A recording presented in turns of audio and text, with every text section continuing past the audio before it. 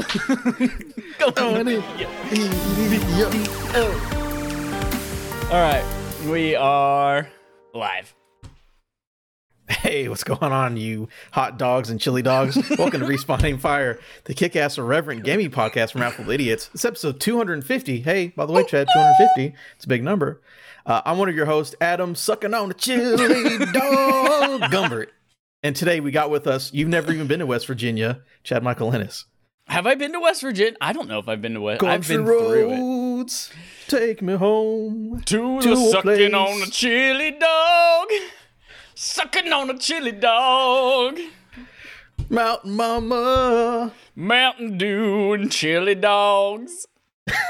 Again, the fact that, what is it, Ben Mendelsohn? Who did the chili dog song? John Mellencamp. John Mellencamp. Again, Sucking on a the chili fact- dog. He literally said sucking on a chili dog, which is insane. And then John Denver, who made Country Roads, a song about West Virginia, not from West Virginia. It's all very funny. Is I think anyone we should from do West that. Virginia, though? I mean, I know one guy. He was an idiot. He is was real dumb. anyone He was who probably can the dumbest person I know. respond to us over the internet because of access and technological savvy actually from West Virginia? I feel like West Virginia is a place you escape. You can watch us live on twitch.tv/Affable Idiots, normally Sunday evenings at 8:30. YouTube and podcast services Tuesdays at 9 a.m. Eastern time. Upcoming on today's show, more talk about chili dogs in West Virginia, but also Hogwarts Legacy details. CD Projekt Red has a new project. What? Xbox and Sony made studio moves on different sides of the spectrum. Ooh. But forget all that. We're going on to the big foot-long cheese coney, the main quest of the show. The Quarry was Very announced, and it's the Until Dawn sequel we deserve. From Ryan Dinsdale at IGN.com. You think Ryan Dinsdale and Ashley Tisdale are related? Dinsdale and Tisdale? Maybe. Yeah? Mm-hmm. I mean, anyone's names who are similar are Yeah. probably related. Well, it's like the chipmunks from Disney, right? Chip and Dale. Their names aren't the same, but they're related, right? They are related. And they're also strippers, I believe. Yes. Supermassive Games has revealed The Quarry, a spiritual successor to Until Dawn, launching June 10th. Oh, that's this year. As with Until Dawn, the cast is made up of a number of recognizable actors. I'm going to read through the story, but let me just say, I'm happy that it's... I watched the trailer. I like that it's more in the vein of Until Dawn compared to the anthology series they've been doing. I can't remember the name of it. Dark Oh, I Pictures, didn't even which realize this cool. is not part of the Dark Pictures anthology? This is No, just this is its own thing. I didn't realize that. Yes, thank you. Because again, I don't have a problem with Dark Pictures, but I've never played them because they just seem like a lesser budget, that kind of title, but just like smaller. And I'm like, nah, just give me Until Dawn 2. That's what I really want.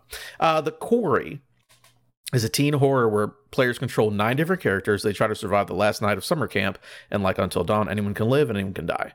Supermassive promises groundbreaking interactive storytelling and an unpredictable night of horror with plenty of flirting and fear. Hoo-hoo.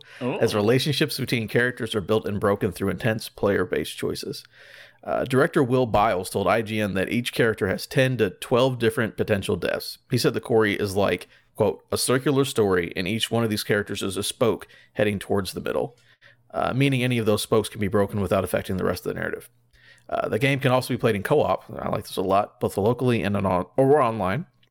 The former lets each player pick a counselor to control, while online play lets other users watch the playthrough and vote on each decision. I like this co-op stuff. It also features a star-studded cast involving Scream's David Arquette, also TNA's David Arquette, Modern Family's Ariel Winter, Detective Pikachu, and Jurassic World's Justin Smith, Social Network, and fucking Sweet Life of Zack and Cody's Brenda Song, Aliens, Lance Hendrickson, and Nightmare on Elm Street's Lynn Shay. So, what a kick-ass this one cast. dropped. Oh my god, what a good cast. This dropped randomly. Again, I have no problem with Dark Pictures, but I never really wanted to play them. They've even been on Game Pass, and I'm like, it just seems like a lesser version. But I love Until Dawn. So they're like, yo, this is just straight up like Friday the 13th meets, hillbilly Hills Have Eyes sort of a thing. And yeah, that cast is great. And it looks really, really good. Thoughts from the chili dog himself.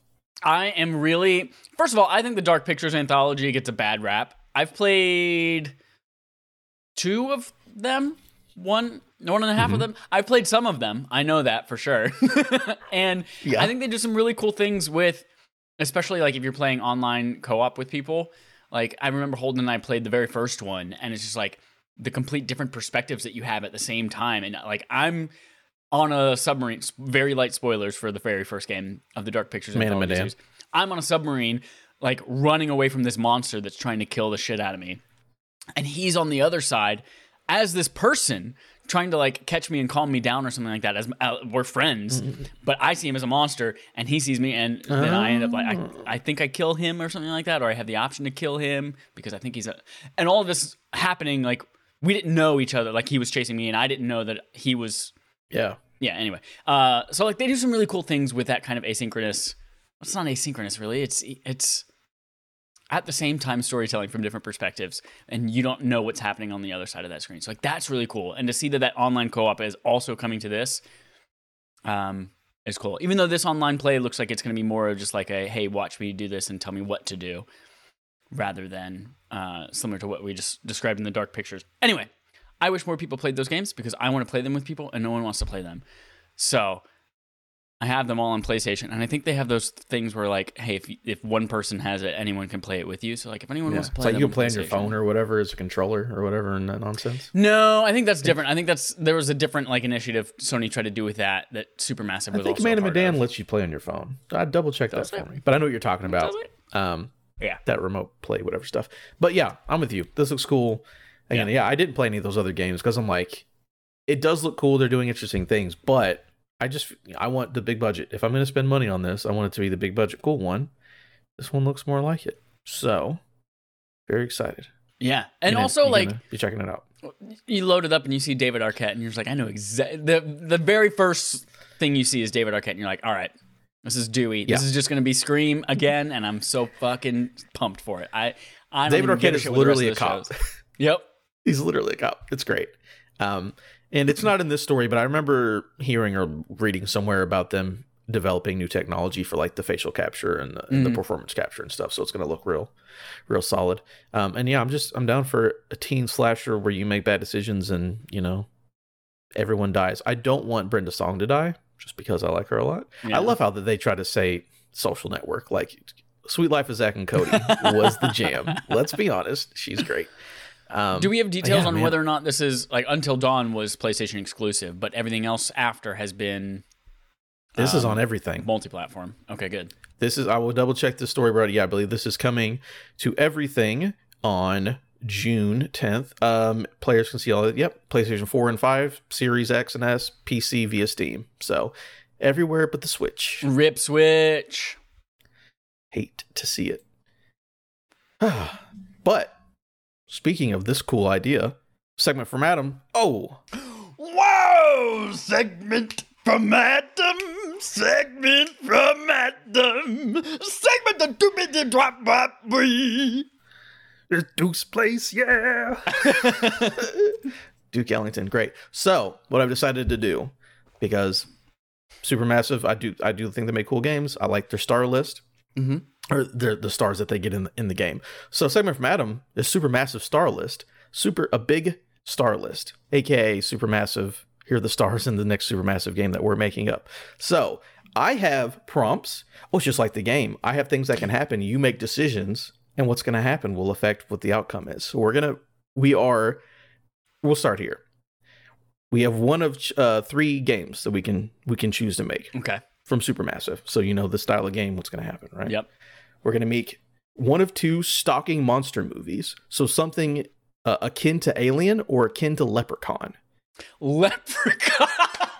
Hey, because this one, the first one, I don't know what the first one's like, but this one is definitely Friday the 13th. Like, can't counselor kids can kill at the lake. So we're going to do one in the style of Alien, Ridley Scott's original Alien, or Leprechaun, those 90s awesome movies, or a Nightmare on Elm Street style movie. So which of the 3 kind of movies or games do you want to make? Or, when you say Nightmare on Elm Street, do you mean like dream related? Is that what you mean by that? It will be in the style of Nightmare on Elm Street.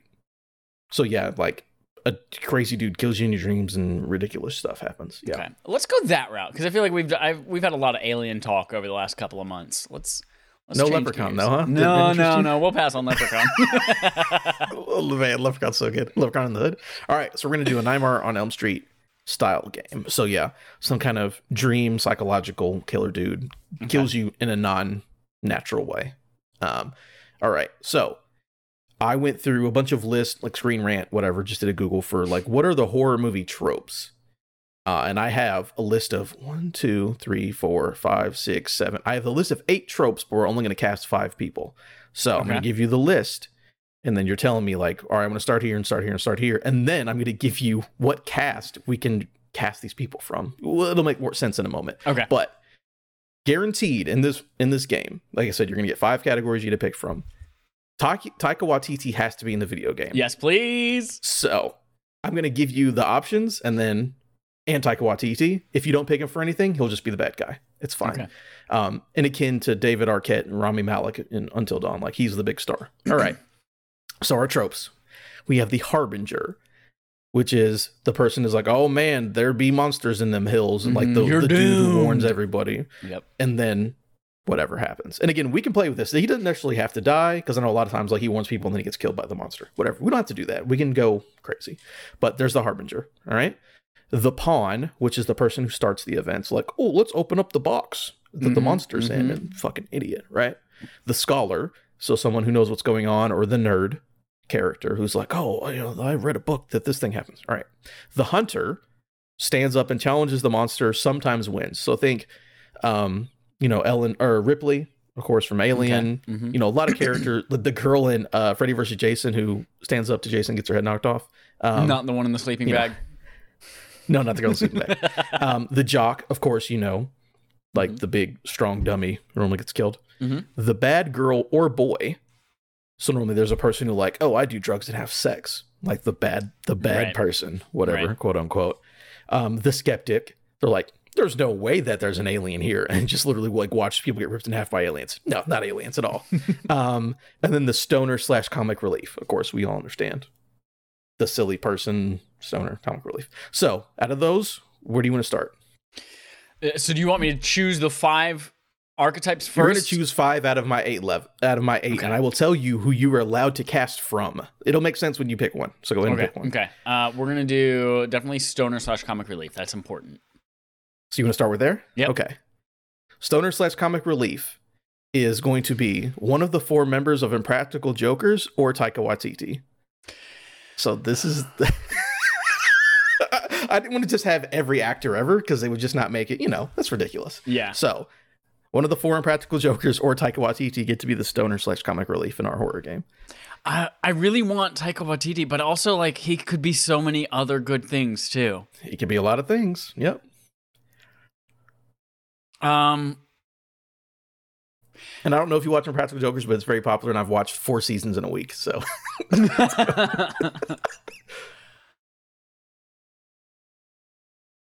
I'm going to can we put a pause on this category? Can we come back to this category? Sure. Because I might want to use Taika Waititi there, but then I might use him Okay, we'll put a pause on that. All right. So one of your other ones. Do you need me to repeat any of the categories, or do you have one in we're going to go the Scholar. We need a Scholar. Got to have smarts. Scholar. All right. Encourage those smart person knows what's going on. Yep. All right.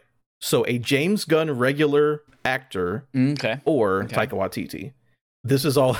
I made a tweet the other day. I thought I'd seen Slither.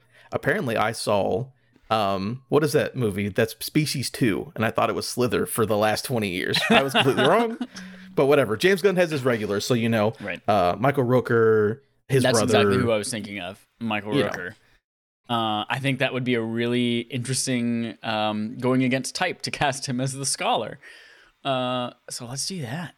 Michael Rooker. Michael Rooker is the Scholar. He's the smart boy in the. He's the smart guy. Smart guy. Great, I love it. All right, so everyone write it down. Michael Rooker is the smart guy. Yep. All right, what do you want to go next? Next, we need someone really courageous who stands up. We need, what are they called? They stand up to him and win sometimes. The Hunter. Yep. The Hunter. All right. So stands up and fight the monster. The Hunter is Nick Cage, no matter what. But which performance of Nick Cage are we going with? So any Nick Cage movie, and he has to act like that, but he gets to be the Hunter or Taika Waititi. Oh man. Okay. So for some reason, all I can think of right now is the Weatherman, and that's not the right Nick Cage. You mean Wicker Man? No, the Weatherman. Oh no, I've never seen Weatherman. It's he's like, oh, he's a family man, and he's like, oh God, what if I had done something different and I was single and I could have sex with others, and then he like actually gets to live out that and realizes, oh wait, family's much more important. Yeah. Not the right thing for this kind of role. Face Off. We've got Face Off Nick Cage. Yeah. We've got Pig Nick Cage, which apparently is a very, very good movie, and he's a very serious actor. We've got Pig. Johnny Blaze Nick Cage. There's so many Nick Cages. Nick Cage was Ghost Rider, wasn't he? Yeah, he was. That's a badass hunter. What if he could turn into Ghost Rider and fight whatever the fuck the monster? Nick Cage is Ghost like Rider. In the dream? Yep. Okay, in the dream. Yep. Hey, now let's remember what those movies were in 2003. And that is the exact performance he's giving in this movie. But it's cool because you could have a twist where he turns into a skeleton with fire. Just, as a little callback. Saw that movie Nick for my Cage 17th doing birthday. his Johnny Blaze. Yeah, Nick Cage doing his Johnny Blaze as the hunter. All right, so we've got two. Who are you going for next? We need someone to just get completely ripped to shit and let us know what the monster's capable of. So we need a pawn. The Pawn. Okay. Yep. The Pawn is anyone who was a Disney Channel star or Taika Waititi. We can't do that to Taika Waititi right out the bat. We need him in the show longer. No, we need him in the show longer. I prefer you didn't, but yes. Disney Channel star. So we're thinking Miley Cyrus. I mean, Brenda Song was already in the other one, but the Cole brothers. Literally anyone who's ever been on a Disney. Fucking Selena Gomez. Is it weird that I just want to see Lizzie McGuire get ripped to shit? Go for it. I just want to see Hilary that Duff? bitch burn. Hilary Duff. Yep. Was that Nickelodeon or Disney? No, that was Disney. That was Disney. Yep. So Hilary Duff is the Pawn. Gets ripped apart in a dream. That's great. Okay. So that's three. Who else have we got? We still have stoners that we can come back to. I remember at one point. I just feel like giving Taika Waititi, he's already perfect, but then giving him the comedy role, like it feels like it's the right choice. So let's go ahead and cement Taika Waititi as the stoner. Taika as the stoner guy. Okay, or the comic relief. Great. All right, we've got one more person left for this super awesome, super massive game. One more person. You want me to run through real quick? What do we got left? You've got the Harbinger, who's like, oh, warning, whatever. Right. The Jock, the Bad Boy / Bad Girl, and the Skeptic. Okay. We need a skeptic. That's what we need. Someone to be the foil to our scholar, to cast doubt in other people's minds. That's what we need. You're gonna love this one. From this one, it is anybody from What We Do in the Shadows, the TV show. Yes. Oh God. I already. So here we go. What's his fucking energy vampire? Colin Robinson. I like he already seems like the type of person in real life who you were like, here's irrefutable evidence. He's like, I don't know though. People say it's wrong. Sure, guys. Like, who? So I feel like he could be perfect for that. So I'm gonna say Colin Robinson from What We Do in the Shadows. Perfect. Look at that cast list, guys. It's fantastic. Ooh, so good. Just for the other potential ones. Yeah. The Harbinger. I was gonna say someone from the cast of Lord of the Rings. Doesn't matter who. Could be anybody. Dominique Monaghan is the Harbinger. It's fine. The Jock was anybody from the MCU. So you could have just done Chris Hemsworth in the same role that he did in Cabin in the Woods. Because he was literally the Jock in Cabin in the Woods. Or Paul Rudd would be great. Yeah. And then the Bad Boy / Bad Girl was somebody from Pirates of the Caribbean. I'm thinking Jeffrey Rush is the bad boy. Oh, that's just me. All right. So that's it. That's our supermassive game. That's fantastic. Great time. That's a good game. And when does it come out? June 12th of this year. 2 days after. All right. Nice. Gotta get it done quick. Whew. Don't play around with it. Eat a chili dog in between. Speaking of eating chili dogs, we're talking about playtime. What's going on, Chad? I know someone said they were only here to talk about Destiny, so here we are. Yeah, here we go. We'll start with the big guns, the good stuff.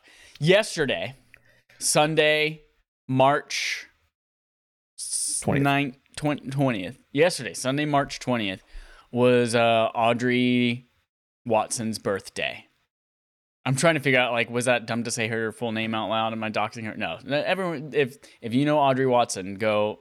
I'm not going to say anything offensive or that's going to misrepresent her during this segment. She's great. It was her birthday. Happy birthday. And one of the most wonderful things about her birthday is that all she wanted to do was raid for her birthday. She took off several days of work and she played nothing but Destiny. And then on her actual birthday, we all 6 of us, you know how hard it is to get 6 people with adult lives and jobs and pets and families to get an entire day where all they have to do is eat bagel sandwiches and cinnamon rolls and pizza and play Destiny? Like, that's tough to do. And we started our start time, because we're 6 adult people who have those kinds of lives. We started our start time, got up at 7 a.m. Pacific. 7 a.m. for this shit. Immediately, Joel's like, hey, y'all, I'm going to be an hour late. I'm like, fuck, okay, I'm going to lay down and look at my phone for an hour. Got some bagels, sent pictures to each other, got real big boners, and then said, let's go. So we jump on. We spend a total of like 10 hours. And on a good day, we will usually like spend a night or a day beating one raid. Mm-hmm. It takes us sometimes, like, I think our fastest raid clear is like an hour 45. And then our like usual is more like 2.5 hours, 3 hours. So that's some context. We fucking blew through 3 raids, Adam. 3 raids, including this week for the very first time, we cleared the new raid, the Vow of the Disciple, which I had talked about last time. It was like, hey, yeah, we got close, blah, blah, blah. Tuesday night, our plan was, all right, we want to raid for Audrey's birthday. We want to beat this raid. What if we can just like make a little bit of progress? Jerica can't make it, but we'll have this random new Neil stand in who's pretty good, and we'll have him kind of just run through an encounter or 2. We fucking ended up beating it in 2.5 hours. We beat the whole new raid on Tuesday night while Jerica's laying in bed listening to us win the raid without her, because Audrey and Jerica live together. Yeah. It was fantastic. Freaking loved it. And then we said, hey, Jerica, we saved the checkpoint for you. And Jerica said, fuck that. I want all the gear. Let's do it again on Sunday. So we did the whole raid again on Sunday. It was glorious. We got so many things. I got the brand new raid exotic on the very first try, which was... Look at that. I mean, for reference, we've done Deep Stone Crypt, which is the Beyond Light raid from last year. We've done that 15, 16 times, and most of us don't have it. I do. I have it. I realize it tomorrow. But yeah, most people don't. So the fact that I got on the first time means I'm pretty fantastic. So that's dope. Freaking loved it. Already made a new raid poster. Actually, I don't think I've ever told anyone in the world on this podcast. I'm making like posters that kind of go along with each raid that we've done, and then like eventually I'll print them on some of these big metal things behind me and hang them up, and it'll be cool. Anyway, so that was dope AF. And then we're like, what do we want to do now? We're rolling. We got all this momentum. And then we had to take a sponsored Domino's Pizza break, because we are sponsored by Domino's Pizza during raid time. Dallas had to go get one. Oh, no, not Papa John's. Papa John's is a big old racist pizza. So he's been gone for a while, but yes. we do Domino's. And by that I mean only Dallas went and got Domino's, but we talk about it every time. Yeah. I had M&M's, a brand new raid snack. I don't know if you've ever seen, I think they're brand new. I don't know if you've ever seen Crunchy Cookie M&M's. I've seen them. Yeah. Light blue bag. They're like crispy M&Ms, but the middle is like sugar cookie flavored. Very good at like top 2 M&M flavors. Peanut butter, crunchy cookie. It's the first time I've ever had them. All right. Here's another thing I did. Make a peanut butter sandwich. Put M&Ms all over it. Absolutely. You're already eating candy. Might as well. That was my raid snack in the middle between raids 2 and 3 was a peanut butter and M&M sandwich. Because I'm 4 years old and I drank a lot of Mountain Dew that day. Anyway, we spent, I don't know, 10 or 11 hours that whole day beating 3 raids. It was fantastic. I would say 4 hours of it was us, someone saying, I'll be right back. And they go, I don't know, walk a dog or pee or help someone carry paint in from a car or, whatever. And then someone gets back and then someone else says, oh, I'll be right back. So a lot of it's just like us hanging out and chatting while people continue to be right back. But it was still a blast anyway, and I loved it. I loved them. fantastic. Highly recommend. Awesome. It's an excellent way to spend your birthday. A lot of people are like, let me go to McDonald's and we'll play race cars in the between the tables and wear crowns and shit. You never had a McDonald's birthday? Sounds like a Burger King birthday to me, but all right. I don't know. I've only seen film like recordings of my brother and sister's birthday at McDonald's. I never had one myself. Okay. You see, you have to go to Sonic because you can get a chili dog. You can get a chili dog birthday. Yeah. How weird is it that there aren't hot dogs at other places? Yeah, it's like the only place you can get a hot dog. It's really weird. Right. So yeah, Destiny 2. It was a grand old time. Grand old flag, high flying flag. And then I played 2 more things. I tried to make myself, outside of those 2 raid days, Tuesday and Sunday, I tried to force myself to not play Destiny. So of course I played Destiny a little bit more. And then I played Elden Ring. I finally beat Margit, that first non-optional boss. Spanked it right in the patootie. Beat it. I only took like 5 or 6 tries on it because I'm a freaking boss. So, but I'm also running a magic but no big deal. Are you doing magic? Or are you doing cutty melee sword axe things? Cut. Well, whatever. People like to shit on magic users in Souls games, but here's what I've got to say to you. We picked the right tools for the job. Everyone's like, oh, use magic. All you gotta do is stand back and cast spells, and it's easy as shit, and you're not really hardcore. And you went to a fight, and you brought the hardest thing to win that. Here's what I said. Here's what I did. Okay, let's pretend we're doing surgery. I walk in. I have a full set of good tools, like scalpels and whatever you use to tie off intestines if you're cutting the intestine or tie off arteries. Rubber bands. I bring those things. Yeah, rubber bands. Yeah, I bring all those things. And someone who's like, oh, I'm going to come in and I'm going to make this hard on myself by bringing like freaking twigs and Swedish fish to clog up the arteries instead of tying them off with a rubber band. I just bring the right tool for the job. That's why the thing's easy. I don't like to do this unnecessary, stupid challenge of making the game hard for no reason. No, magic's cool. I have a second character who's magic. I just haven't played as much as did with the samurai. Nice.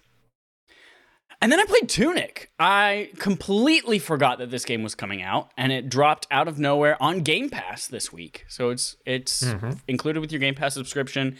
I still had a 3-month code from Black Friday that I hadn't redeemed yet, so I put a new code in, downloaded Tunic, and I frickin' love it, Adam. This to me is... It's for anyone who's not familiar, you're a little adorable fox, and it is heavily inspired by The Legend of Zelda, the top-down Legend of Zelda games. The good Zelda games. The good ones, yeah, the good ones. Not no Skyward Sword shit. But it's impossible to talk about this game without also talking about Death's Door, which came out last year, because I feel like these 2 games are so similar in what they're trying to do, but they take slightly different approaches. I feel like they're both a blend of traditional Legend of Zelda and Dark Souls type formula, where Death's Door leans a little bit more towards the Dark Souls, where it's a lot more unforgiving with combat, and combat is why it's difficult. Like, you can only take like 3 hits or something like that before you're completely dead in that game, unless you have a spawn point. There's the risk reward of like your souls or whatever it is. I forget the currency that you accrue that you can lose. And it's kind of lighter on the puzzle and dungeon elements. Whereas Tunic so far, I've beat the first boss, spent about 2.5 hours in it. Tunic so far seems a lot more focused on the puzzle elements of the game. And combat is definitely a little bit more difficult, but you have plenty of like health potions that you eventually pick up and find, and you can use those. You can increase your health pretty well too. And there are a lot more upgradable things. So I feel like it leans more into the dungeon style puzzles of Legend of Zelda. But what I love about Tunic is that there's not like in Zelda, there's an overworld that has like very few, if any, puzzle elements to the overworld. It's just like, go to this area of the map, find a dungeon, do the puzzles around it. Go to this area over here, find this item that lets you do that. Whereas Tunic, like the whole fucking overworld is a puzzle. It's all it's all a giant dungeon with smaller dungeons in it, which I really enjoy. And there are even parts of the overworld in a Souls type fashion where you have to like unlock shortcuts to be able to get back to something easier. If you die and you respawn at one of these statues and you've unlocked the bridge or you've opened up the door or something like that. So I'm really enjoying that a ton. If you are, it is, I feel like it's grown up good Zelda. Like Legend of Zelda, I feel like hasn't quite hit the mark for a while. We all know how I feel about Breath of the Wild. Link's Awakening was cool, but it was a Game Boy game that was just not up-res, but new art style. But like this is, I think, the very first good Zelda game in a long time, and it's Tunic. It's not even Zelda, but it's obviously takes so much inspiration from it. So I like that game a lot. I'm excited to continue playing it. Apparently, the game is, according to How Long to Beat, it's like 15 hours. But John from Pixel Street beat it in 5 because he had guides open and was just using them the whole time because some of these puzzles can be kind of difficult. So that's like 10 hours of just racking your brain trying to figure out puzzles. But I'm excited for it. Cool. I have it downloaded. I just haven't started it, but I do have it downloaded on the Xbox. Last thing about Elden Ring, Dallas says, how many ashes do you use? Honestly, I don't even know how ashes work yet. I have one equipped to a fast item, and every time I use it, the guy just like scratches his butt and goes, what? And he doesn't use it. Well, so, not here. Yeah, I don't understand where they are, how they work. So no ashes, Dallas. I don't use ashes because I don't know how. That's what all my magic power goes to, is summoning ashes. It's like I've got just enough magic power, and I'd be like, either like, here's a magic sword, or here's my buddy with an arrow. That's what my mana goes to. That's a good time. For me though, this is a real funny one, right? So Infernax, we've been talking about it. It's the Castlevania game that came out on Game Pass and stuff a little while ago. So I've been doing my Game Pass quest, right? Where it's like, play a game, whatever, all that stuff. They've pulled it back where it's like super, super easy now compared to what it used to be. So I played Infernax. I'm like, I just need to get an achievement because that's one thing you need to do every week. I'm like, I've never played it, so maybe if I, beat the first boss or whatever, I'll get achievement. Turns out you don't actually need to get achievements anymore to get points. But I still played it and had a good time with it. I'm definitely gonna go back. It's very cool. I didn't realize there was like game altering decisions. Like there are multiple endings to that video game. So I'm gonna go through and be an evil paladin because that sounds fun. I also played Shredders, which was the snowboarding game. It feels that's very right. much Somebody like, else mentioned that recently, and I was like, "What the hell is that?" Yeah, it feels very much like Skate, but snowboarding. And how does it compare pretty cool. to 1080 snowboarding on Nintendo 64? Because that is the gold standard in snowboarding. That was 20 years ago. I couldn't tell you what 1080 snowboarding feels like anymore. Damn it. But it's solid, especially also literally every game I talk about is on Game Pass. So whatever, try it out for free if you want to. Yeah. I'm not a huge snowboarding dude, so like I was having a good time, but I'm, we'll see if I stick with it. I'm just like, yeah, that's cool. It's just a new thing. And this last one, I don't even know how to say the name. I've never had to say it out loud. In my head, I'm saying Nihilbuk. It's so fun to say in my brain, and just as fun to say out loud. I just discovered. Yeah, I have no idea what. Yeah, I played a game called The Dungeon of Nihilbuk, the Amulet of Chaos, which is the most ridiculous title ever. It was one of those where it's just like, oh, now on Game Pass or whatever. And apparently it's been a PC game that people like, but it's just like a tactical dungeon crawler, but like silly. Like they cuss a lot, like all the time. They're always like, oh, what the fuck? There's chickens. It feels like Fable, like comedy style. Okay. With cussing. And it's like fine, but I wanted a podcast game, which everyone knows, where it's like, I want a game that I can just play and literally have it on like 5% volume. Yeah. Because I want to listen to a podcast. I'm like, that's what I did. Like, I think the game's fine. I think if you like dungeon crawlers with a D&D type of classes and stuff, and they cuss, it's I also it's fine. like cussing. I love cussing, but yeah, I played like 15 hours of that, and I think I'm pretty far into it. But I think it's an all right game. But I'm like, I really just want to catch up on my fantasy football podcast, so I need something easy to play while I do that, because I had like 20 episodes to catch up on. So yeah, I didn't really play a ton. I'm gonna need to get back to Elden Ring one of these days. I'm at the place, the academy, but I just stopped playing. I'll get to it. I'm waiting for it to die now, because there was a freaking huge patch that completely changed everything, made Magic better. They were like, oh, we had a bunch of quest lines that literally just weren't complete, but now they're complete now. Go play them. It's like, what?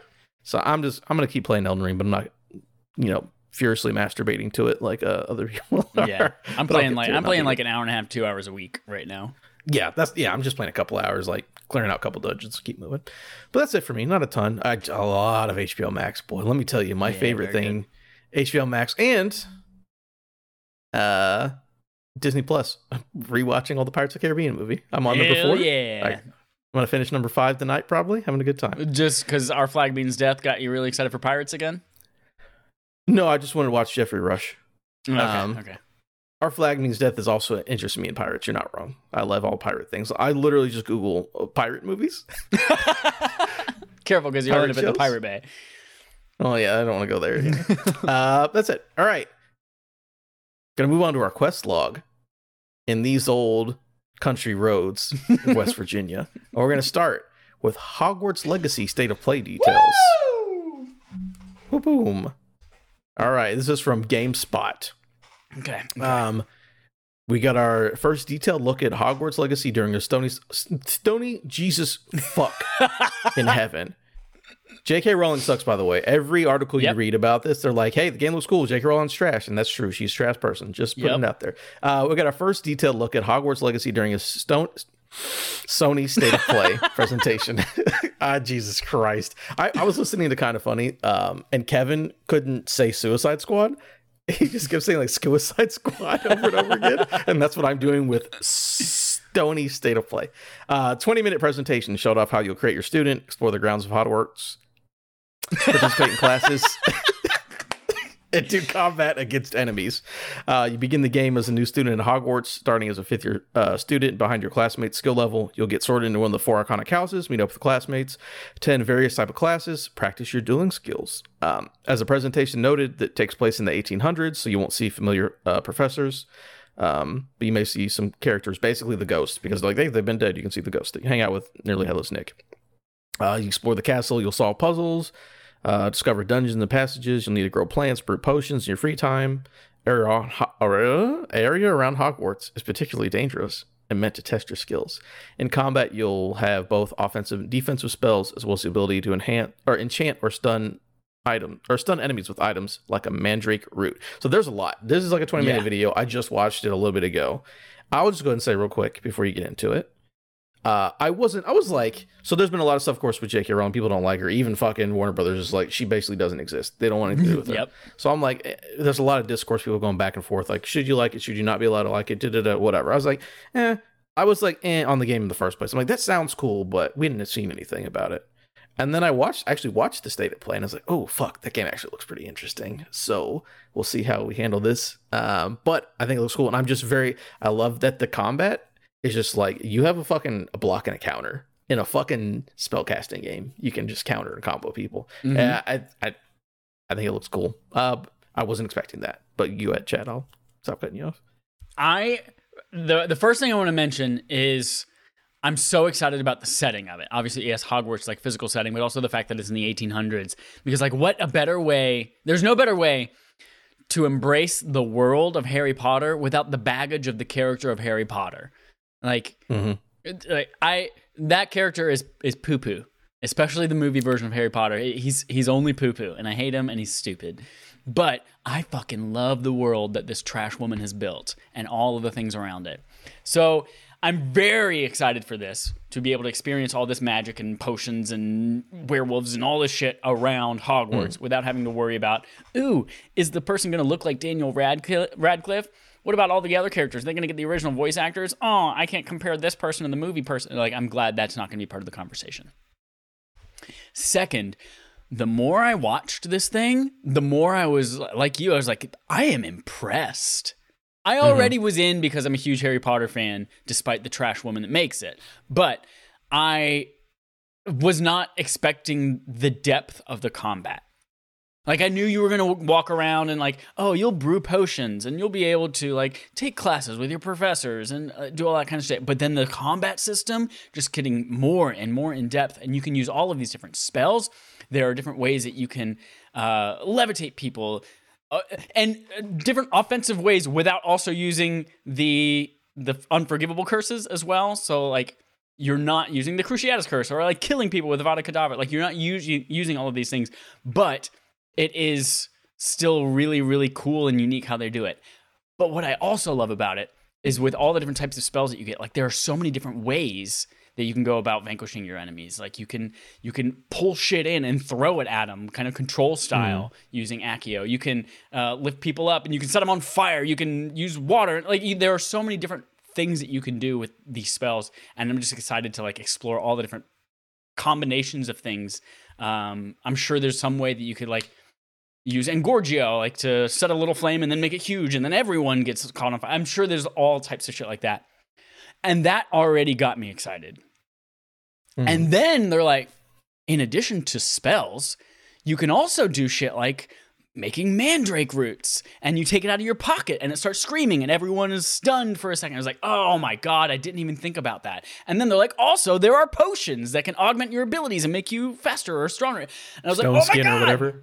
Yeah, it's pretty cool. And they showed like the invisibility cloak, so I'm sure there's going to be like different stealth things that you can do. And the more I see of it, the more I just get so freaking jizzed for it. I'm so excited. Very impressive. Yeah. Way more impressed than I thought it was going to be. I was like, it'll probably be cool. I was like, oh no, like they were like by the end of that 15 minutes, I was like, fuck, that looks really good. Yeah. Yeah. And then I immediately read like 3 other articles about like, should I support this game despite its author? And I came to the conclusion personally, based on some stuff that like, yes, there are a lot of studios and people whose livelihoods depend on the success of this game.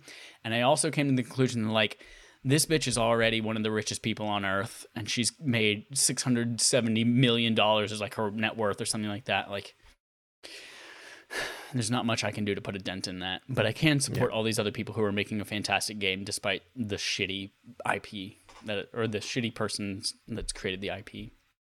Yeah, we'll see when it comes out, but I'm like, yeah, I'm with you. Like, she's probably got paid for the licensing for the game. So I understand if you don't want to play it. That's completely fair. Me, I'm still like, we'll see when I get there, but I also don't blame anyone who also just is like, hey, she sucks, but I still like the thing that she made. Because I was thinking, it's like when you go through it, and if you really sit down, and she's especially worse because she's still alive and she's like constantly saying it. But if you look through anything that's created, art or otherwise, and you're like, I'm only going to like things that good people made, you will have 0 things to watch, read, or play. Exactly, so yeah. That is, like even like Bloodborne, all the monster designs are based on like H.P. Lovecraft type stuff, who is like famously a huge old racist. Yeah. But yeah, I support you, whatever your decision is. But I will say, regardless of the decision that you make, the game does look cool. So that does look cool. Very good to see. You know what's surprising though? It might not still look cool on Nintendo Switch, which it is coming to. And not even in like a cloud version type thing. It is natively going to run on Nintendo Switch somehow. And Lord help that version of the game. I'm sure it's going to be terrible. I'm sure it's going to look like mud. It's going to be awful. Yeah, we'll see. I know I'll be playing it on a next-gen console, so I'm not worried about that. But that was wild when they announced that. I was like, okay. I'm like, cloud version? Nope, not cloud. All right, cool. Either way, looks really cool. I'm very excited.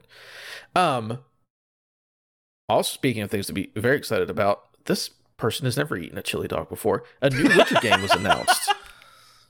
Darren Bonthouise at GameSpot.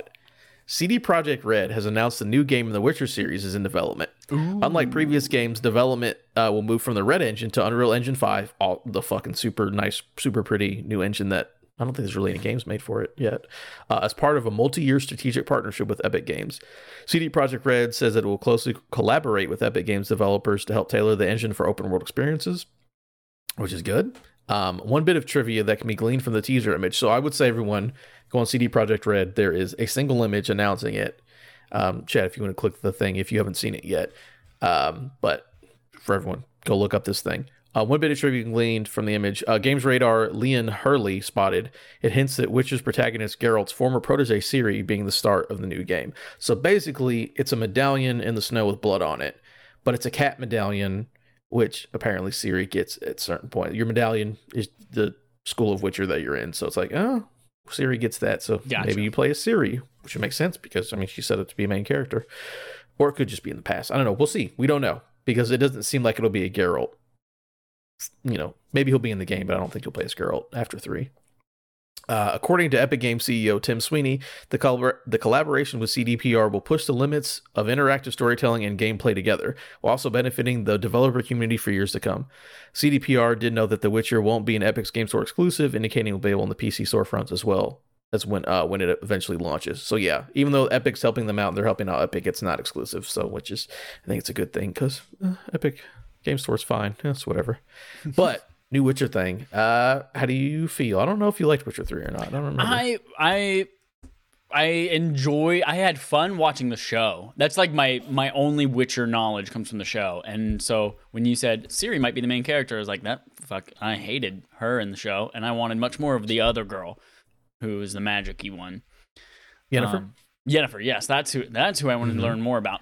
But so, and then when it comes to the games, I'm one of those people, like most of the Assassin's Creed games and The Witcher, where it's like, if there are hundreds of hours of things to do and there's no end in sight, and like that's a complete turnoff for me. And I'm not the type of person who's like, I just want to exist in this world and make it like even Red Dead Redemption 2 is like, I don't want that. I want very clear objectives and I know what to do and maybe a couple side things if I'm bored or I'm curious.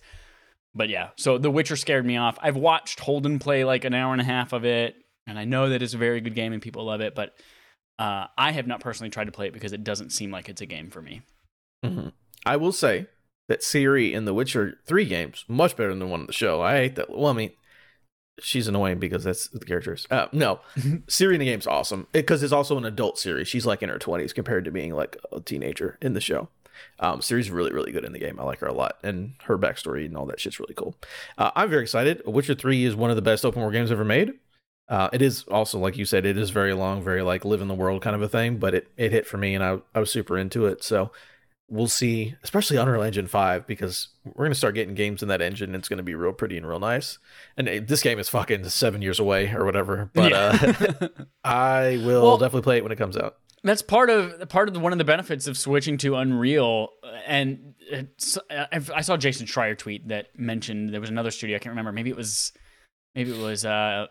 Mass Effect moving away from their engine and adopting Unreal as well with the next game. It's like one of the benefits is like you don't have to learn the engine, and when you come across a thing that you need to troubleshoot or you're not sure about, like it is very well documented. So like that can help speed up the production process. Maybe it's not going to take 7 years for you. Develop a new engine yourself and make sure that it runs, and then figure it out all on your own and troubleshoot it. Like you're going to have support there, and with tools that have been industry tested and are very kind of cutting edge. So it might not be 7 years away since they're maybe 5 or 6, because they are saying like, we're going to help Epic tell people how this engine works for open world games. So it seems like they're one of the first people.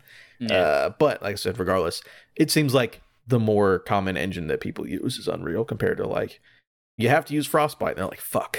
Yeah. I don't want to do that. Everything I've heard about Frostbite is like, everyone fucking hates using Frostbite. It's good for Battlefield, and that's it. Yeah.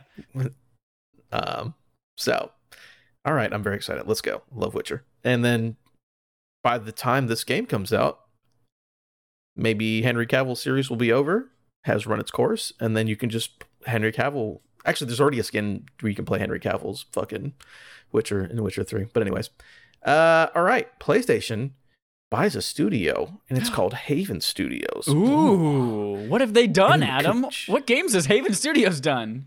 We'll get to it. It's from Eddie McCooch at GameSpot. Sony Interactive Entertainment is buying gaming veteran Jade Raymond. There we go. That's the name. Jade Raymond's new studio, Haven, in a move that comes after the two companies announced plans to work together on a new IP. This new IP is a AAA multiplayer experience, in quotes. I don't know why it's in quotes, for PS5. So this was Jade Raymond's like, I'm making an indie studio, or Jade Raymond's like, I'm starting a studio after leaving Stadia because Stadia didn't make anything. Yeah. Jade Raymond, Assassin's Creed, worked at Ubisoft for a long time, I believe, and made like a lot of the major franchises there. So Jade Raymond's studio got bought by PlayStation. PlayStation's Herman Helst made the announcement on PlayStation blog today. Jade Raymond, quote, Jade Raymond brings a wealth of experience from her industry achievements and an infectious passion for creating games, and the leadership team at Haven is an equally impressive group of industry veterans who have collaborated on some of the biggest and most beloved games and franchises that many of us still enjoy today. Herman Hulst said. As for Haven's first game, Hulst didn't give anything away, but said the company was on board for the first pitch. I would hope that you... We hate your first game. We're going to buy you anyways. Hulst said PlayStation was inspired by Haven's vision for creating a modern multiplayer experience that brings gamers together in positive and meaningful ways. Also sounds like the Bungie thing. Whatever the game is, Haven's first project will be a live service experience for PlayStation, built upon a systematic and evolving world focused on delivering freedom, thrill, and playfulness, Sony said. Raymond, here we go. Raymond, a former Assassin's Creed boss who started Haven after leaving EA and Google, said the team at Haven has already made amazing progress on the game and establishing a new team. So, PlayStation bought up another studio that they work with, Jade Raymond's team, making a live service game, which again, Sony bought Bungie a little while ago, so they're trying to make a bunch of multiplayer experiences in the coming years. So there's the news for that. But like you said, technically Haven Studio hasn't made anything yet. But still, I think it's a pretty good signing. It's interesting. That's my first reaction upon hearing this is like they bought Haven Studios, and then I was like, why do I know that name? And then I looked into it. I was like, oh, that's Jade Raymond Studio that literally has existed for a few months. Well, not a few months, like almost a year now. But I was like, damn, that's a lot of trust to put in that one person. But then I reframed how I thought about it. I was like, what about like Kojima Productions?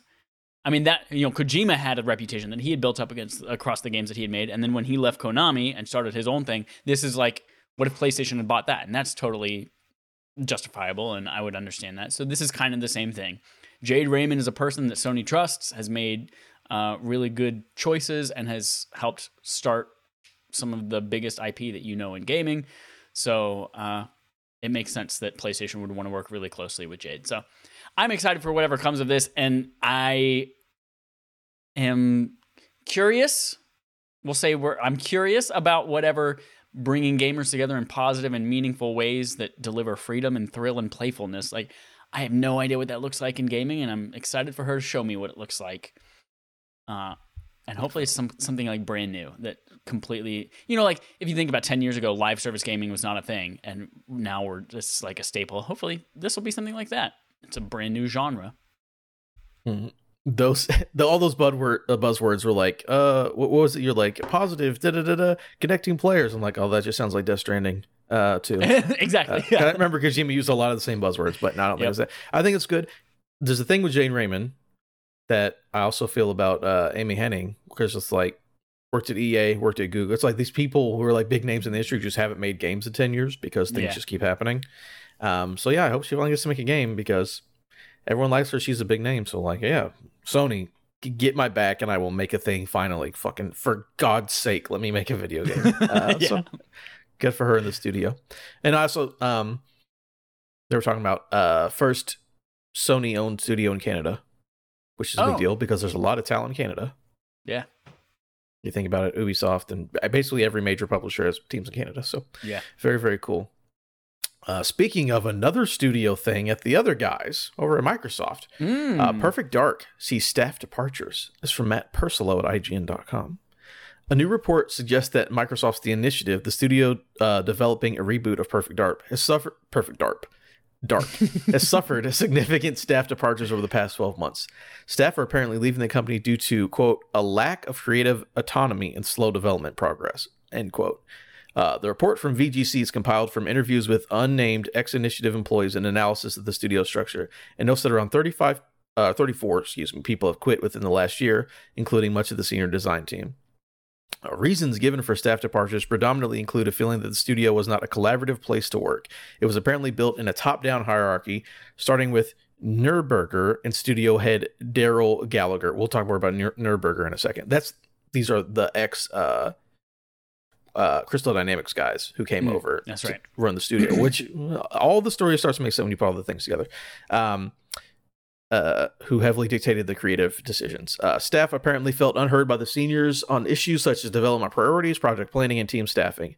The alleged result of this was a project that developed painfully slow and a lack of company culture. VGC sources claim that the culture problem was part of a reason for bringing Crystal Dynamics on board as a collaborative studio. Gallagher and Newberger were previous studio head and game director at Crystal Dynamics, and it was hoped that the team familiar with their management methods would work well with them. The report sources suggest that the large change of staff, the inclusion of Crystal Dynamics, may have triggered an internal soft reboot, and that final release may still be a few years away. So, a lot of information about what's going on at the Initiative. Do you have... What's your thoughts on this? I got some things that are interesting, and I think I got some positives and negatives from the story, but we'll see. What do you think? It totally makes sense. It's difficult to integrate people who have worked at different companies, who have different ways of working and different work styles, and then suddenly get bought, sometimes against their will, and maybe they weren't included in that, and they're not happy about working in this new place together. So like to bring all of these industry veterans together from all of these different outside places and then try to establish some brand new culture while also creating a quadruple A experience, as they said themselves, I can definitely understand how there's going to be some butting of heads. And it's interesting that like it seems like one of their solutions was, oh, let's bring in a team that has worked with these folks and maybe we can just model our culture over the relationship that we have together with Crystal Dynamics. I was like, I don't know if that's just saying, hey, we are going to force this as our team culture and everyone else. It's something I feel like you need to develop as a team rather than saying, let's just copy and paste what worked over here for this group of people onto this brand new initiative team. So I hate that people feel like they are in a less than ideal environment for them to work in, that it's not collaborative, and that they're obviously fleeing the initiative to find something that's a better fit for them. And hopefully that doesn't impact Perfect Dark too badly, because I really, really enjoyed the original Perfect Dark game, and I was really looking forward to this one. But I'm curious what you think. We'll see. I got a couple things that are, again, I said I'm on both sides. Number one, I'm not super excited for Perfect Dark. The minute they were like, oh, the initiative, this quadruple A studio, and I was like, cool, what are they making? Perfect Dark? I don't know if I care. Again, I hope they prove me wrong. So starting from there, I'm like, I already don't care about the IP. I'm still interested in the studio. So the whole thing about the studio culture, which, yeah, it makes sense. It's literally, so they basically took like, hey, the guys from Crystal Dynamics, you guys, that's the way that that's why I feel like they brought Crystal Dynamics over to help them. Remember that story happened months ago. It's like, oh, what's going on? It's like, this is how these guys do it. And they're like, hey, this is how we want to do it. So we're bringing our people over that know how we work together, which I don't think necessarily is a bad thing. Because if you are the person leading the team and you feel like these are the people that I work well with, that's why I said, like, oh, he's hiring his buddies because they're going to work well with them. I don't think that's necessarily bad. It's sort of a good and a bad thing with Microsoft because they seem to leave their teams alone, and like Phil Spencer's like, do whatever you want to do, which, you look at Double Fine, which is like, yeah, Tim Schafer, just do whatever fucking weird shit you want to do, Tim. Fucking have fun. And it's great. And Tim Schafer's super happy and everyone's having a good time. But then you look at this and it's like, hey, do what you want to do. And then some of the people on the team are like, oh, we don't like the way that this runs. But they're just like, well, like, guys figure it out, I suppose, because this is the way that we're letting people do what they want to do. So it's good and bad because, like, again, Tim Schafer works out well for this team. A lot of people didn't like it as much. So we'll see. I'm not necessarily worried about the game because I think it'd still be good. I was looking at like other examples, like Uncharted 4, like their lead creative director and Amy Hennig left in the middle of Uncharted 4, and that game still came out great. So yeah, I'm not worried about the quality necessarily. I just hope that, if this works, then that's cool. But I'm like with you. I'm like, if it seems like a crappy place to work because people aren't getting the experience they want, like, that's not good. But I guess we'll see when the game comes out if it worked or not, because fucking, let me tell you, those first two Tomb Raider games fucking real good. So yeah, I don't know. I guess we'll see. I'm on both ways with it. I'm not necessarily worried about the game. I just hope that, maybe this bet pays off in the end, but I guess we'll have to wait a couple years and see either way. So we will see. Oh my God, look at this. The last news story. It's a bummer. Oh no. Another E3 quote unquote show canceled. From the person who hates Holden the most, Kat Bailey at IGN.com. An EA representative shared the following statement directly with IGN. This is from EA. We love EA Play Live as it's our way of connecting with our players and sharing what's new with all of you. However, this year's things aren't lining up to show you everything on one date. We have exciting things happening at our world-class studios, and this year we'll reveal much more about these projects when the time is right for each of them. We look forward to spending time with you throughout the year. So this basically saying, we're not doing our E3 thing. We're just going to show you stuff whenever we decide to show you stuff. Basically them like saying, hey, we're canceling that. EA's traditionally hosted a press conference or broadcast in tandem with June's E3 event. Beginning in 2016, EA turned the press conference into a live event called EA Play, where fans could try the publisher's upcoming lineup of games. Last year, due to COVID-19, forced EA to shift to streaming only. while live events are beginning to return, the summer schedule remains uncertain due to E3 2022 canceling its in-person event. Jeff Keighley's Summer Game Fest is the only one around because Jeff Keighley killed everybody else and took over for the summer. So, just another big player canceling E3, like I said, quote unquote plans. Yeah. It makes sense if you don't have anything to show or you want to show it on a different time. They're like, oh, we can show Jedi Fallen Order in May the 4th and then we'll show sports stuff later. Like, why would you throw a thing in June? That's fucking stupid. But I don't know. It's just E3. Oh boy, E3's dead. Let me tell you. Yeah. There's so little people who still did E3, and now EA's like, yeah, we're just gonna do it on our own terms. Which I don't think that this gets fixed next year. I think they're like, oh, that worked out well for us. So I don't know. I'm gonna be honest. I think this is just more. I honestly think this is a good thing. Like EA Play, it felt like it was always trying to be a smaller E3 for all EA things outside of regular E3, because they're even like, we will be at the same time as EA as E3. We'll be across the street from the convention center, not in our own. So I feel like being able, as you mentioned, to do things on their own schedule at their own time and their own way is fine. And honestly, I never felt like EA Play was enticing enough to warrant having 3 days of whatever they used to do over the weekend and showing live streams. It was like, I only cared about usually like 3 or 4 minutes of material that came out of there, and there was a lot of other things that, like, obviously there are other games, sports games, stuff like that come out that I don't necessarily find interesting. But I feel like the announcements part of E3 of EA Play, God, this is gonna get confusing. The announcement part of EA Play, I felt like we're so few and far between that, like, yeah, you might as well just break them up. EA Play itself, I felt like they tried to make like an in-person do this, like hang out with other people who enjoy EA games and play them, but that's not what this is going to be. Like they are going to reveal information at their own pace, which is great.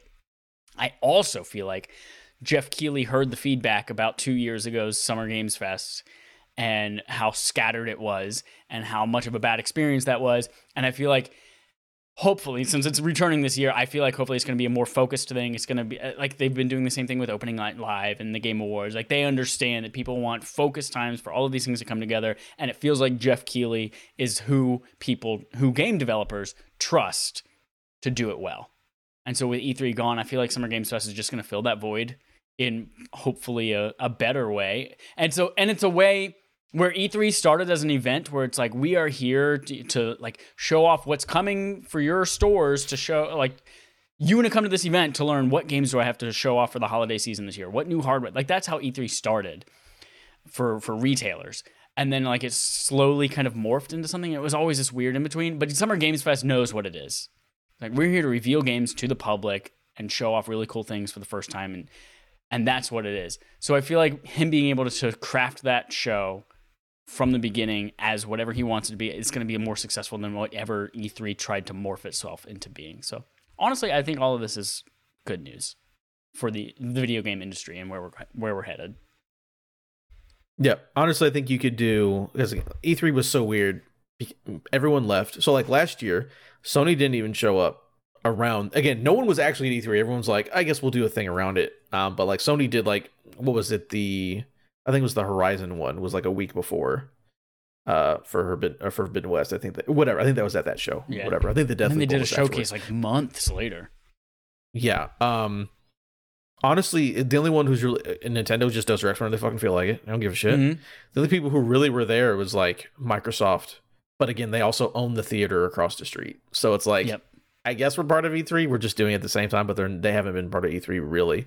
And then it was just like Square Enix showing 2 games, which, I mean, Guardians was cool, but outside of that, it was like that was a long show for nothing. Capcom literally being like, Resident Evil Village sold well, we'll give you DLC one day. I'm like, oh my god, or is this what we're doing now? Like, it makes more sense, like you said, to have people have announcements at like a summer game, like let Jeff Keighley deal with it instead of everyone trying to put on a show. Be like, oh, if there's a cool game to show, send it there, or do it on your own terms. Because like with EA, show us Fallen Order around Star Wars time, either Celebration or May the 4th, and everyone will get excited for that. And then you can just release sports things in a month before the game comes out, because everyone's like, oh shit, everyone knows Madden and FIFA's coming out. And the people who are interested, just show them videos like a month before and they'll buy the game. They're going to buy the game anyway. It doesn't matter. You do whatever you want. And then shit like Dead Space, just keep doing your developer diary thing, which are really, really cool. And then have us like a big trailer like around Halloween time.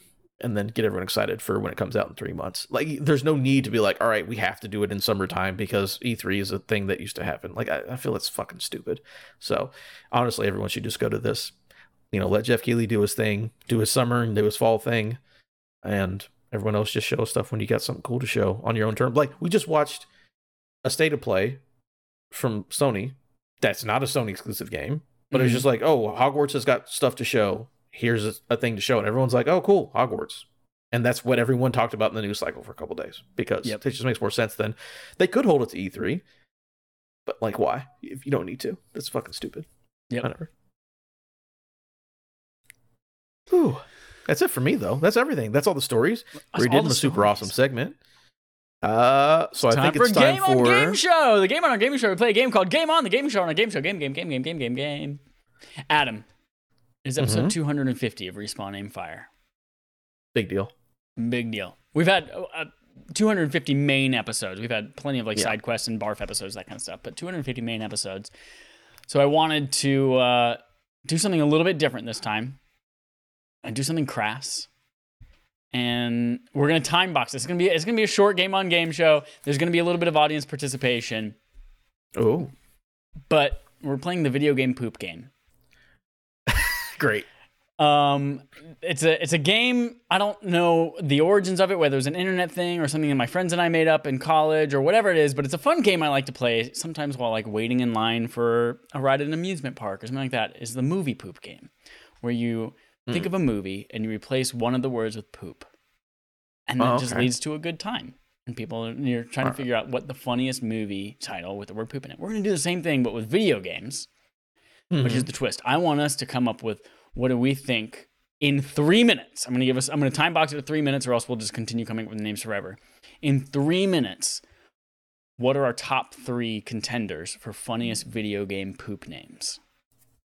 Huh, okay. And then we're going to have a poll on Twitter, twitter.com/respawningfire.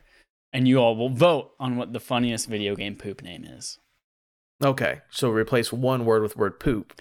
Replace one word in a game title with poop. So if you're like Uncharted would just be poop.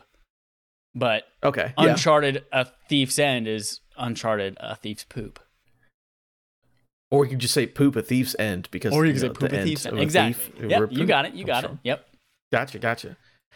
So I'm going to give us 3 minutes starting now. Go for it. I'm going to go ahead and say the game that I played, The Dungeon of the Amulet of Chaos, just that whole ridiculous title, but Amulet of Poop. Boom, we're done. Amulet of Poop. Awesome. Perfect. What is it? Noika Boika? We don't know. Nobody knows. Nehulabuke. News with the Amulet of Poop. Great. That's catchy. Destiny 2 Poop Queen. Oh my God. That's a good one. The Poop Queen. Yep. Poop Queen. I like that. Red Dead Poop 2, just because that sounds gross. Red Dead Poop. That's so gross. That's like blood in your stool poop. Red Dead Poop Redemption. It's Red Dead Redemption. So the Red Dead Poop. Red Dead Poop 2. Or Red Dead Poop Undead Nightmare. Oh, God. Or Red Dead Redemption 2 Poop Nightmare. Yeah. Or just be Red Dead, Poop Nightmare. Red Dead Redemption Poop Nightmare. That'd be a good one, too. That's a solid one. South Park, The Stick of Poop, The Poop of Truth. Poop of Truth is good. Poop Park, that was fun to say. Poop Park. Poop Park. Stick of Truth. Stick of Truth. No, Poop Park, Fractured Butthole. I mean, it kind of does it all for itself, doesn't it? It's the whole package there. Yeah. What are another video games that we play? There's so many one-word titles. Super Mario Poop. Super Mario Poop World. No, wait. Super Mario. Yeah, Poop would replace World. Campo Super Mario in the Poop chat All-Stars. Grand Theft Poop 5 Online. Or instead of skate, it can be poop. No. Super Mario Poop All-Stars. Super Mario Poop All-Stars. That's good. Yeah. That's solid. Good. That's solid. And you get Super Mario Poop 1, Super Mario Poop 2, the Lost Levels. Poop the Time Sweeper.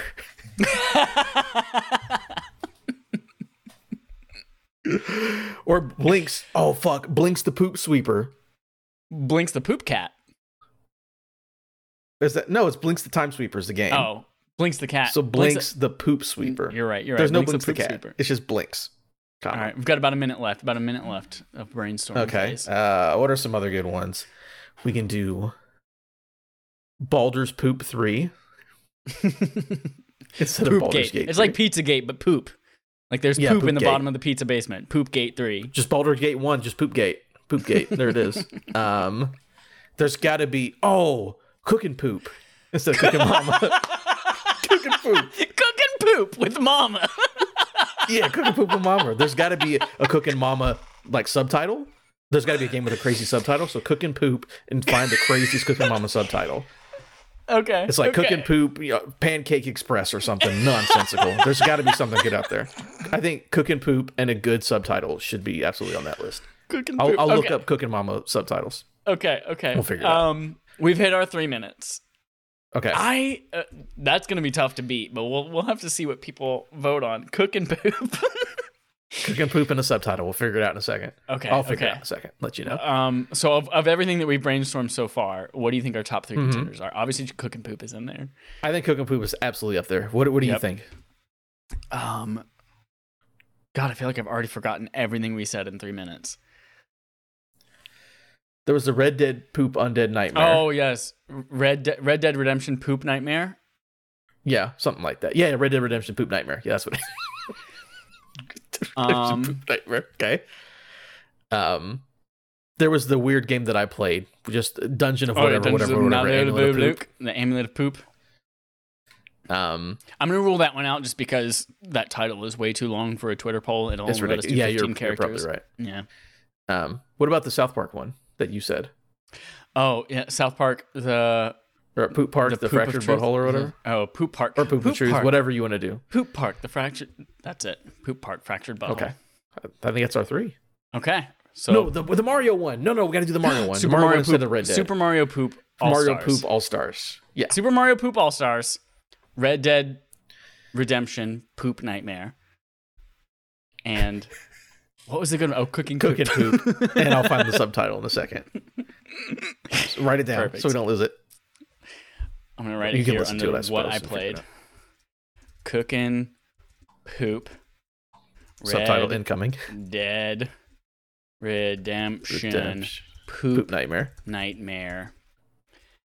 Super Mario Poop All-Stars. All-Stars.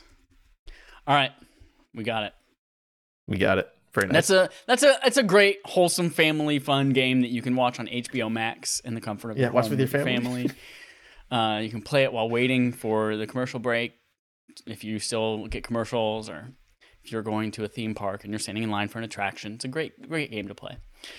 I like it. And that's it for Game on Game Show, and that is it for our podcast this week. Thank you, everyone, for listening. You have homework, as always. You can go to patreon.com/respawn-aim-fire if you would like to become a patron of our show. $1 unlocks everything we have to offer, including the ability to vote on what games we play for our BARF segment each month, which is Backlog Accomplishment with Respawn and Friends, where we play a game. You all choose from a list of games that we've got. You vote on which one you want us to play, and then we play it and talk about it at the end of the month. You can play along with us, and you can even be on the show if you want to. Reach out to us and let us know. This month's BARF is Coffee Talk. It's available on pretty much everything. It's like a 3 or 4 hour game. It's all about dating and making coffee and all that kind of stuff with a bunch of weird races of creatures, I guess. They're not even people, they're creatures. All sorts of fun shenanigans to be had. So looking forward to playing that. We'll talk about that at the end of the month. Anything you want to plug, Adam? Anything coming up with Misfit Rolls? It just goes live on Tuesday nights on twitch.tv/Misfit Rolls. We're going through season 2 right now and on podcast services. So if you want to, there's a recap of season 1, and then you can just jump in right now, and we're having a good time doing that live. It's very fun. I love Misfit Rolls. Check it out, everybody. Yeah. All right, and then reminder, go to twitter.com/respawn-aim-fire and vote on the poll. I'm going to leave it up all the way until next Sunday night. So I'll leave that up for you all to vote. What is the best poop title for the video game poop game? All right, everyone. That's it. Until next time, here's our usual sign-off. Sucking on a chili dog, sucking on a chili dog, sucking on a chili dog, sucking on a chili dog, sucking on a chili dog, sucking on a chili dog, sucking on a chili dog.